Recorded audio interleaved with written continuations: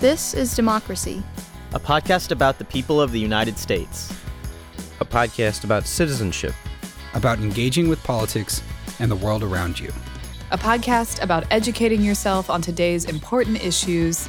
And how to have a voice in what happens next. Welcome to our new episode of This is Democracy. This week we're going to discuss a set of events and negotiations that I think many of us have been watching closely, or at least paying some attention to.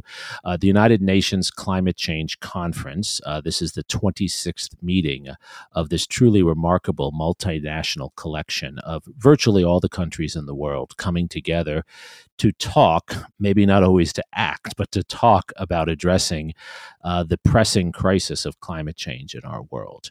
And this last meeting has been characterized by some observers as a particularly important meeting because of the challenges our world is facing, but also because of some of the topics and proposals that were on the table. We're very fortunate today to have with us a colleague, friend, and really fantastic scholar and public intellectual, Andrew Waxman. Thanks for joining us, Andrew. It's a pleasure to be here. Andrew is an assistant professor of economics and public policy at the LBJ School of Public Affairs at the University of Texas in Austin. And he does research that really bridges the world of environmental and urban economics, looking at the intersection between the two issues that are often seen as contradictions in our world: the pressures for economic growth and economic management, and the pressures for environmental management. And Andrew does really some of the most innovative work in this area. So we're really fortunate that we will have his observations and analysis today. Before we turn to our discussion with Andrew, of course, we have our scene-setting poem from Mr. Zachary Suri. What is the title of your poem today, Zachary? As if looking backwards through a telescope. Wow, I like this. I like that title. All right, let's hear it. Okay, it has an epitaph. Okay. I am my father's father, you are your children's guilt, from Delmore Schwartz. As if looking backwards through a telescope, as if believing the whole world could be held in a plastic bag, as if realizing nothing except the softness of our own sands. Here, standing on a hill, maybe it's in Glasgow, or maybe it is already underwater and you are looking up. It should be clear to you that we are not only lying, but soon to be proven liars. It should be clear to you that we are not only selfish, but soon to be selfless. It should be clear to you now that we are not only indecent, but soon to be dealt with. It is not so far away, that day when you wake up to realize you are underwater. It is not so far away, that day when you look up and see a wildfire. It is not so far away, that day when clouded with shadow and stalking hollow streets like a private eye out of a cartoon, you will find a plastic bag or an old shoe, and solve it. You will solve the crime, our whodunit on a global scale, except it's more Columbo than Sherlock Holmes. The ending is already known. Justice isn't swift, but slow and savoring its own wake. A lot of references there, Zachary, from plastic and waste to TV shows, old TV shows, Columbo and Sherlock Holmes. What is your poem about? My poem is really about the contradiction that we're now really just we're really just starting to try and solve climate change as a world, when the outcome at this point is almost inevitable, or at least it can only get worse. There's no way that it can be good. That's a pretty dismal prognostication, Zachary. Andrew, do you see optimism in this most recent meeting? What makes this meeting of the COP26 so important for you and for so many who are watching it? Yeah, as an economist, I get accused of representing the dismal science, but I think there is an opportunity for optimism. There was some commitments made around fossil fuels, particularly among some of the major players, particularly the United States and China. But as you've already hinted at, there are commitments, and in some cases not very clear commitments. And so the question is, are they able to follow up on them and follow through on them? And do you think there's reason to believe that people will follow through, that this is more than empty rhetoric? I'm hopeful that people will follow through. This has been a long process. This is, as you pointed out, the 26th meeting of the Conference of Parties, and I'm hopeful that as people realize as Zachary's poem so rightly kind of made visceral, that the costs and the suffering is not off in the distant future, but it is coming to rear its head sooner and sooner. That people will realize, and it will become an issue that is more center in politicians and everyday people's periphery. Sure. And it certainly seems that among young people, this has become a much more important issue. I guess as an economist, you more than anyone, right, focus on this problem of the collective action, right? It's not so much that people have to recognize it's important. It's actually getting them to take responsibility and not leaving responsibility to others, avoiding the free rider problem. Why is that such a difficult problem to solve with this particular issue with climate change? Yeah, usually to help illustrate it, we contrast this with the Montreal Protocol, which was put into place to deal with chlorofluorocarbons. Typically, people are aware these are the chemicals that contribute towards the ozone hole. That was done quite effectively, starting in the 1970s into the 1980s. And it was an international framework that, there are some enforcement challenges here and there, but largely was able to get governments around the world to coordinate and reduce the emissions to address that particular problem, which had to do with, this ozone layer that protects us from UV light from the sun. Climate change is much more difficult because number one, the sources of greenhouse gas emissions, which lead to climate change and all of its subsequent costs, it comes from everything. It comes from things that we do. It comes from transportation, from providing electricity, from agriculture. And it's hard overnight to just stop doing these things. In the case of the chlorofluorocarbons, it was a few large producers around the world where they could invest some money and sort of the problem would largely go away or diminish. Here we're talking about much larger costs in order to address climate change. Still much smaller costs than the accumulated costs that we have and expect to see in the future from climate change. But like anything that feels far off in the distance and requires lots of planning and sacrifice, it's really hard to get people to commit, particularly internationally, when coordination among governments is really critical to do that. And Andrew, there's also the issue of the historical timing, right? So even though China emits more of these harmful chemicals into the air than the United States does right now, historically, the United States has done more of this, right? And the Chinese would argue, well, it's not fair for us to try to curtail their growth now after we've already gone through those phases. And of course, India and other countries make the same argument. How do you, as an economist, think about that historical argument? As a human being, as a person, I take the moral responsibility seriously. As an economist, I'm concerned with what are the tools, what are the mechanisms that we can use to address that. And I think it's going to take everybody at the table. That's what economics would suggest, is that we need policies and even in some cases market mechanisms to address this in wealthy countries like the United States, the European Union, in fastly growing countries like China, India, Brazil, and particularly as we look towards the second half of the current century, in countries that are started out lower income but are expected to grow quite rapidly in sub-Saharan Africa, in parts of Southeast Asia, and in South America, and so. Planning for that and finding ways to address that, I think, are what we should be focusing our attention on. We hear a lot nowadays about the economic opportunities that countries and companies have in trying to come up with new innovations to prevent the release of greenhouse gases and other such efforts to reduce the effects of climate change. But it seems to me at this point, at least, that a lot of what we have to think about now is mitigation. Are there the same sort of economic opportunities in mitigating this crisis?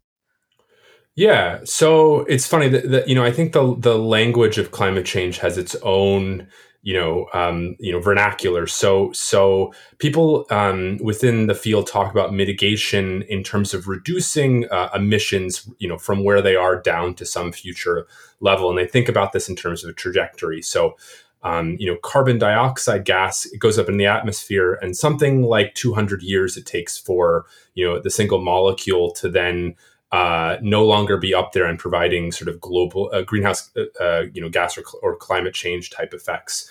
And so when we think about mitigation, we're thinking about avoiding the accumulated effects of all of those CO2 molecules, a large proportion of which have been put up by the United States and wealthy countries over the last 170 some odd years. There's other things like methane, but we can talk about that as needed. The other piece of it, I think, is adaptation, which hopefully we can talk about as well, which is planning and providing resources so that countries and places, even the United States, where people are expected to be disproportionately affected by climate change, we can protect them, we can plan for extreme weather, sea level rise, et cetera. And I think now we're really in a reality where we need to do both of those things, because as Zachary made very patently clear earlier, we're going to see costs from climate change in our own lifetimes. And so doing both of those things is important. And the last thing you mentioned, which is sort of the role of private companies or investment, I think we're seeing to varying degrees companies increasingly step up, but I think there's still an overarching role for national governments and international organizations, like the UN and through its Convention on Climate Change, to get in to be responsible basically for making sure that that mitigation happens and that this is planned for accordingly. So if I understand you right, Andrew, you are saying that although there have to be market adaptations, pricing in the costs that come with climate change, for example, that it can't be left to the market alone, that this is a case also of market failure, even though the market must be part of the solution. Is that a fair characterization? Yeah, I mean, I think it's actually quite fundamental. So when we teach students about environmental externalities, costs that people's behavior impose on the environment and on others, we pose it as a fundamental problem where it's very difficult, just almost from a psychological level, for people to fully understand the consequence of their actions, not just on themselves but on the rest of society. So, thinking about decisions about whether to use an internal combustion engine, a gasoline-powered engine, people are not necessarily taking into account the impacts on climate change or air pollution. And, a very vivid illustration of that is, the challenges of getting people to mask up and vaccinate and distance during the pandemic, when a lot of the costs are borne disproportionately by other people is a real challenge. And so a lot of folks thought that this experience of the pandemic would help to make people realize that their actions have a larger consequence beyond themselves. Economists and environmental policymakers for a long time have said, well, this is fundamental and government needs to step in specifically to do, Jeremy, what you just said, which is to think about policies that will help internalize those external costs. And, from an economics perspective, the classic example of this is something like a carbon tax, where you would charge emitters of carbon dioxide gas some amount, per ton of carbon dioxide that goes into the atmosphere. And this is, a real policy that's been discussed in the halls of Congress, even this year. And were the leaders who met at COP in Glasgow at COP26 at all successful in pushing for policies like that, or I guess in some cases trying to limit those policies? Yeah. So, one of the big focuses of the COP, there's many different objectives, is just to get commitments from countries, which is less about specific policies and more about commitments on levels of emissions, like, to the trajectory for different countries of where they expect their emissions to go to. So under the Biden administration, we've committed to something like end of the decade having greenhouse gas emissions and by 2050 net zero greenhouse gas emissions. But getting to those levels is a different question, right? That involves the kind of policies that we're talking about now, and things that are involved in current legislation being discussed and just recently passed in Congress, like incentives for renewable energy or electric vehicles. And so, at the Conference of Parties, there is discussion of policy specifically, but also a lot more discussion on commitments. And I think what was most notable about COP26 was this was, perhaps surprisingly to those not involved, the first time that like fossil fuels as a term, and specifically, in the text of what came out, was named as something that is got to be phased out. That was this explicit goal, phasing out fossil fuels. And that was supported even by India, for example, who's a big, a lot of their economy and energy production depends upon coal-fired power plants. And so I think people see that as a kind of symbolic accomplishment. But you're right to ask, how do we then connect these symbolic accomplishments to real action? And Andrew, I've long been puzzled, actually, as to why we haven't implemented a carbon tax in the United States, because it seems to me that, we do have consumption taxes on all kinds of other things, right? And so I don't understand. We've always had trouble putting taxes on businesses, but we've never had trouble as a society putting taxes on consumption. I mean, we pay a sales tax in pretty much every state in the United States. We pay a tax on various things when we build a house. Why is it that we've had trouble with a carbon tax? It's a great question. It's something that economists, political scientists, policy scholars have been debating for a couple decades now. The closest we got to was at the very early of the Obama administration, the Waxman-Markey Act or bill, which the name has no relation to myself. I would just say it's just a coincidence that representative from California has the same last name. But was a bill put forth which would have it was not an explicit carbon tax, but it basically would have put forth a series of policy measures that would have done something like a comprehensive climate policy. And under the Obama administration, there was an initiative to try and push forward a clean energy policy, which was basically meant to focus on the electricity sector. It was called the Clean Power Plan. I think economists put forward the carbon tax as a good option, in part because it balances the need to address climate change with the concern. One that's expressed a lot by conservatives, but also by moderate Democrats, that it needs to be cost effective, right? We need to address climate change, but we need to be thoughtful about a way to do it that doesn't impose too much of a burden. And I think the concern is really, if we think about what produces carbon dioxide, a lot of it comes from the electricity sector and from the transportation sector. And so this cost thing is not just, a hypothetical that, somebody can go pay for. It's lower income folks who pay a larger proportion of their budgets as transportation costs, as filling up their car with gasoline to go to work, or covering their utility bill. As in Texas, we just had this big electricity challenge that happened last in February, and it's having major repercussions for our bills in the state. And so this is something that hits people in their pocketbook. And, an example of, popular unrest in response to these kinds of policies is something like France's Yellow Vest movement. Right. And so there's an attempt to pay attention to, not just the aggregate costs, but who these costs impact on. And, I think this is, some of the logic going into things like the Green New Deal, which are attempting to be simultaneously a comprehensive kind of climate agenda as well as a social program. So the idea is that you can address both at the same time, in part to try and address some of these effects that increasing the cost of energy and transportation might have on people who have tighter budgets. So that's interesting. So you think the resistance to a carbon tax is because it would be too regressive, which I'm sure it would be, but this is in light of our whole tax system that is regressive, actually, in the United States, that I would have thought that would have, in the political economy, been actually what might have made it viable in a way that a progressive tax that would have taxed large, powerful political entities more, that would have been harder.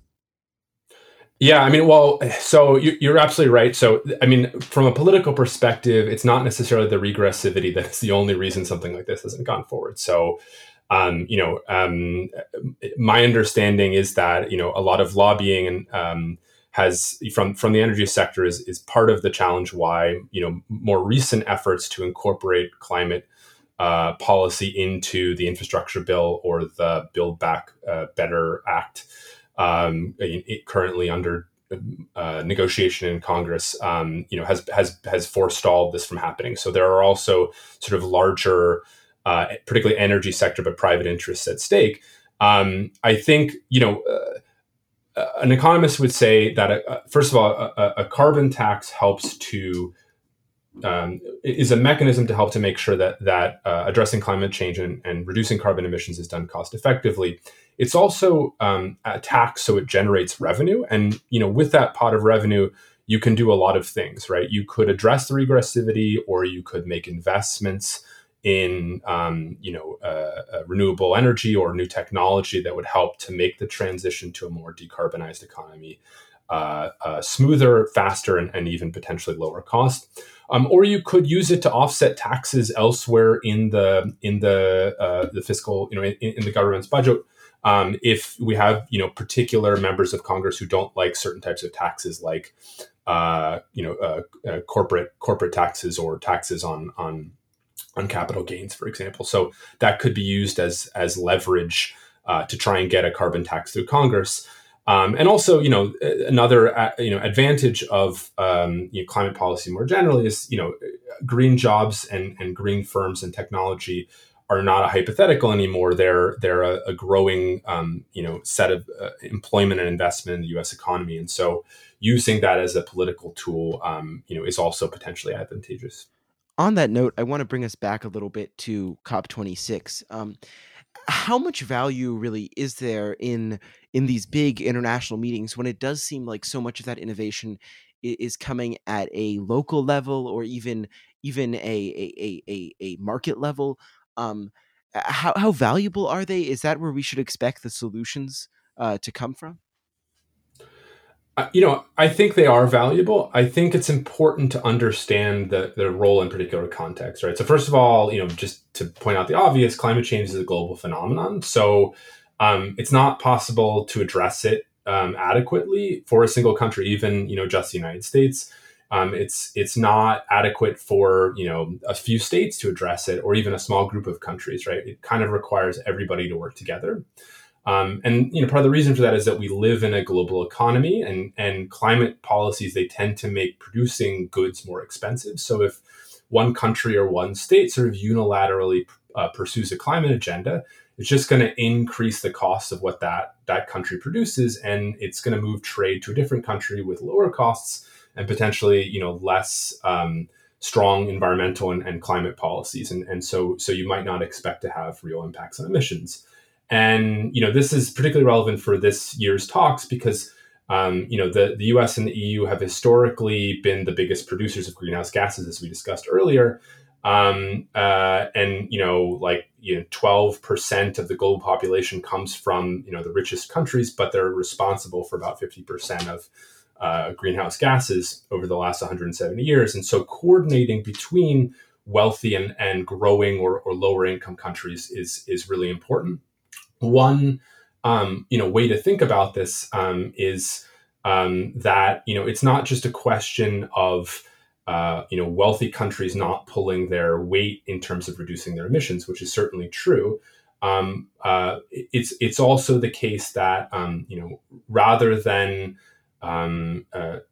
having lower income countries that are growing much faster, just industrialize and not control their emissions, there's a potential for transfer from wealthy countries of technology, expertise, and financial capital to help make the development of their economies more environmentally sustainable. And so things like the UN's Clean Development Mechanism, which provides sort of carbon offsets so that wealthier countries basically get a kind of credit for reducing emissions that come in another country through technology transfer, whatnot, can be a part of that. And there's a lot of challenges with implementing that mechanism. So it's certainly not perfect, but that is one of the roles of things like the Conference of Parties. Another thing that these large meetings create an opportunity for is other groups that are not governments, so non-governmental organizations, activists, journalists, and the broader public to actually participate, to advocate for things that are important and maybe not being discussed, and to ask tough questions about what's being done and what's not being done and why it's not being done. And we see that more now than ever with overt and sometimes sort of somewhat subtle confrontation between activists like Greta Thunberg and asking about why more is not being done at the conference. Yep, right. No, it certainly provides a space for activists. That makes a lot of sense. And I think what you're saying is so important, Andrew. Right, that these are not either or. Right, we need local, regional, national innovation, and then we need international cooperation, particularly to help to transfer the technologies and transfer the resources and manage them across space. Right, I think that's a really, really important point. A city like Austin, Texas, can actually have a very forward-looking climate policy, but that's not really going to even solve the problems around Austin in a global environment. Right. Yeah, that's right. The other piece of this that our colleague Josh Busby, has worked on and is continuing to work on is the piece on security, because climate change is increasingly going to cause migration, conflict, competition over resources, and making sure that countries are having these conversations to try and avoid conflict, manage resource scarcity, manage migration is just going to be so much more important as time goes by. Right. So Andrew, as someone who watches this closely and brings a sharp analytical set of tools to examining these questions, what do you expect going forward in the next few years? What are you looking to see? Positive and negative. Maybe just let's focus on U.S. policy, not because U.S. policy is most important or most significant, but because it's maybe the thing that's easiest for us to talk about as citizens of the United States. No, I think U.S. is this week critical, because this week is when the Build Back Better Act is getting debated in Congress, and the question is what is going to go into the bill. Right.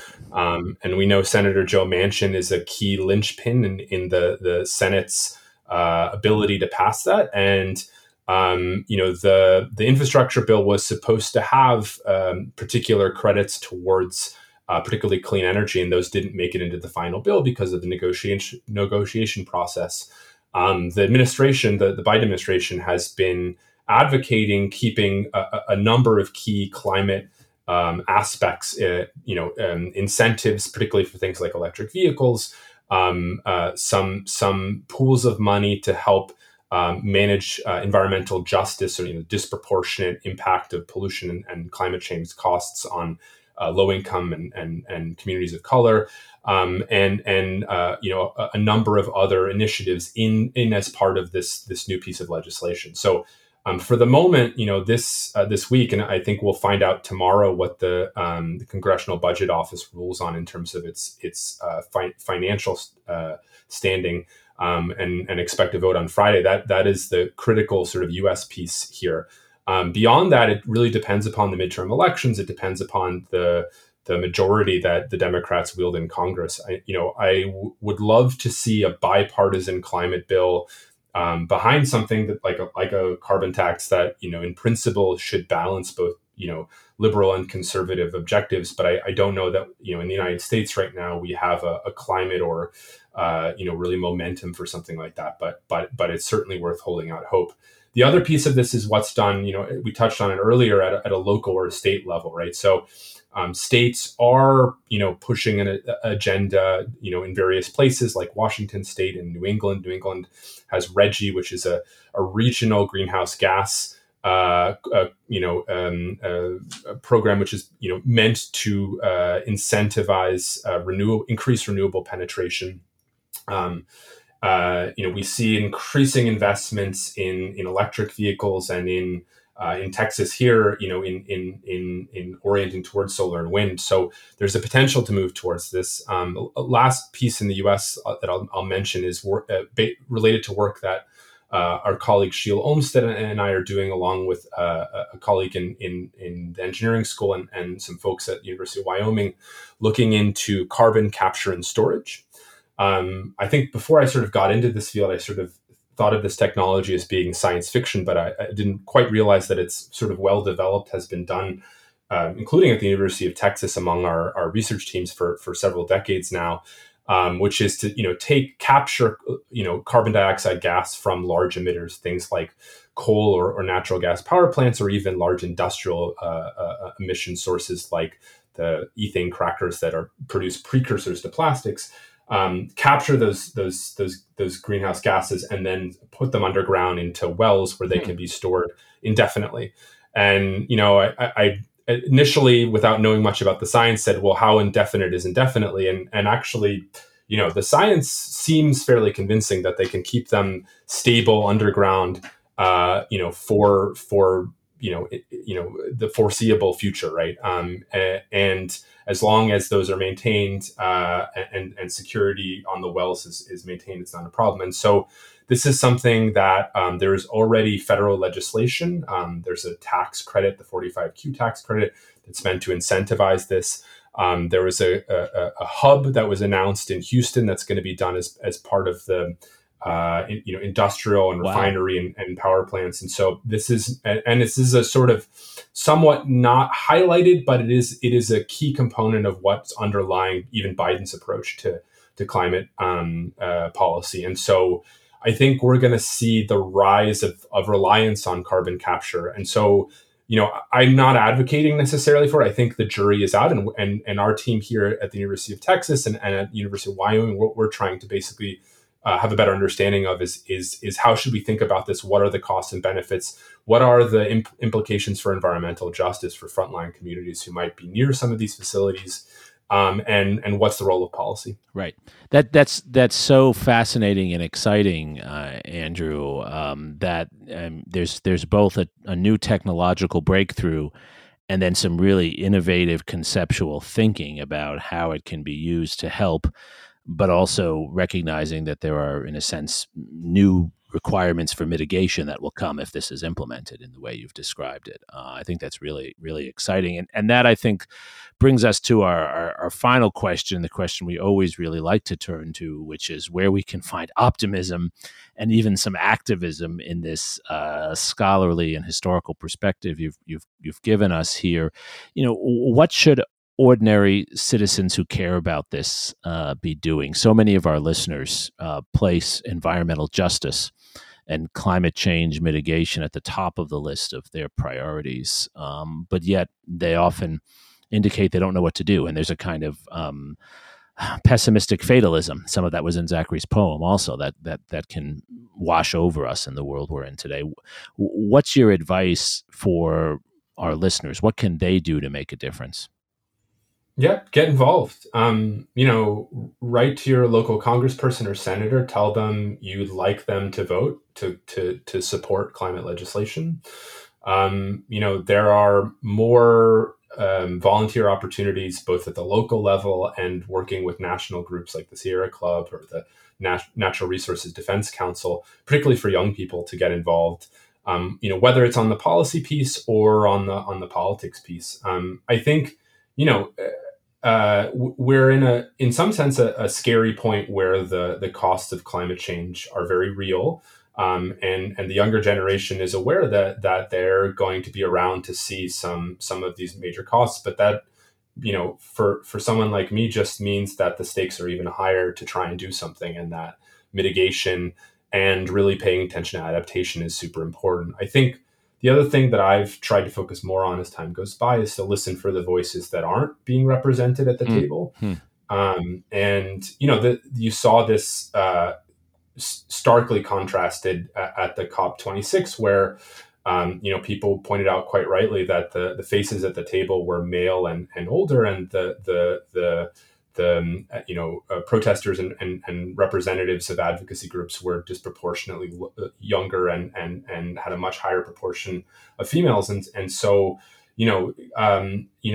really trying to pay attention to the voices that are not at the table and do something, I think is more important now than ever. Zachary, does that call to arms and the emphasis upon not just political activism, but also conceptual innovation, thinking through carbon capture and other elements of adaptation as well as mitigation? Does that resonate with you and other young people? I think it does. And I think what's particularly powerful about our moment is that it's finally becoming almost entirely undeniable, even if you don't pay attention at all to the science, that climate change is and will continue to have a huge impact on our lives. And hopefully that can finally galvanize widespread support for policy change and for activism. And did COP26 do that, Zachary, for young people? I think it highlighted the ways in which what we have now is not working, at the very least. Okay, so at least the status quo doesn't persuade people anymore. I guess that's progress. Andrew, Zachary, thank you so much for joining us. Andrew Waxman, I think you've offered us today not only an economist point of view, but a really thoughtful analysis of the intersection between policy, economy, and politics around these issues, and understanding those streams. I think offers many opportunities for action that can push the ball forward. I don't think you offered any silver bullet solution, but that's because there isn't, right, Andrew? I mean, it's more that things we can do incrementally to make a difference. I think that's really your argument in the end, right? Yeah, it's a struggle, but we have to do it. I couldn't agree more. And in some ways, that's the theme of our podcast. Democracy is a struggle. Democracy is never perfect. Democracy is always about trade-offs. And it's a struggle, but we have to do it. Or another way of putting it, it's the worst system, but the best that we've got. So we have to somehow make it work. And that should be an inspiration for action as much as anything else. Again, Andrew, thank you for joining us today. Zachary, thank you for your wonderful poem as always. And thank you most of all to our listeners for joining us for this week of This Is Democracy.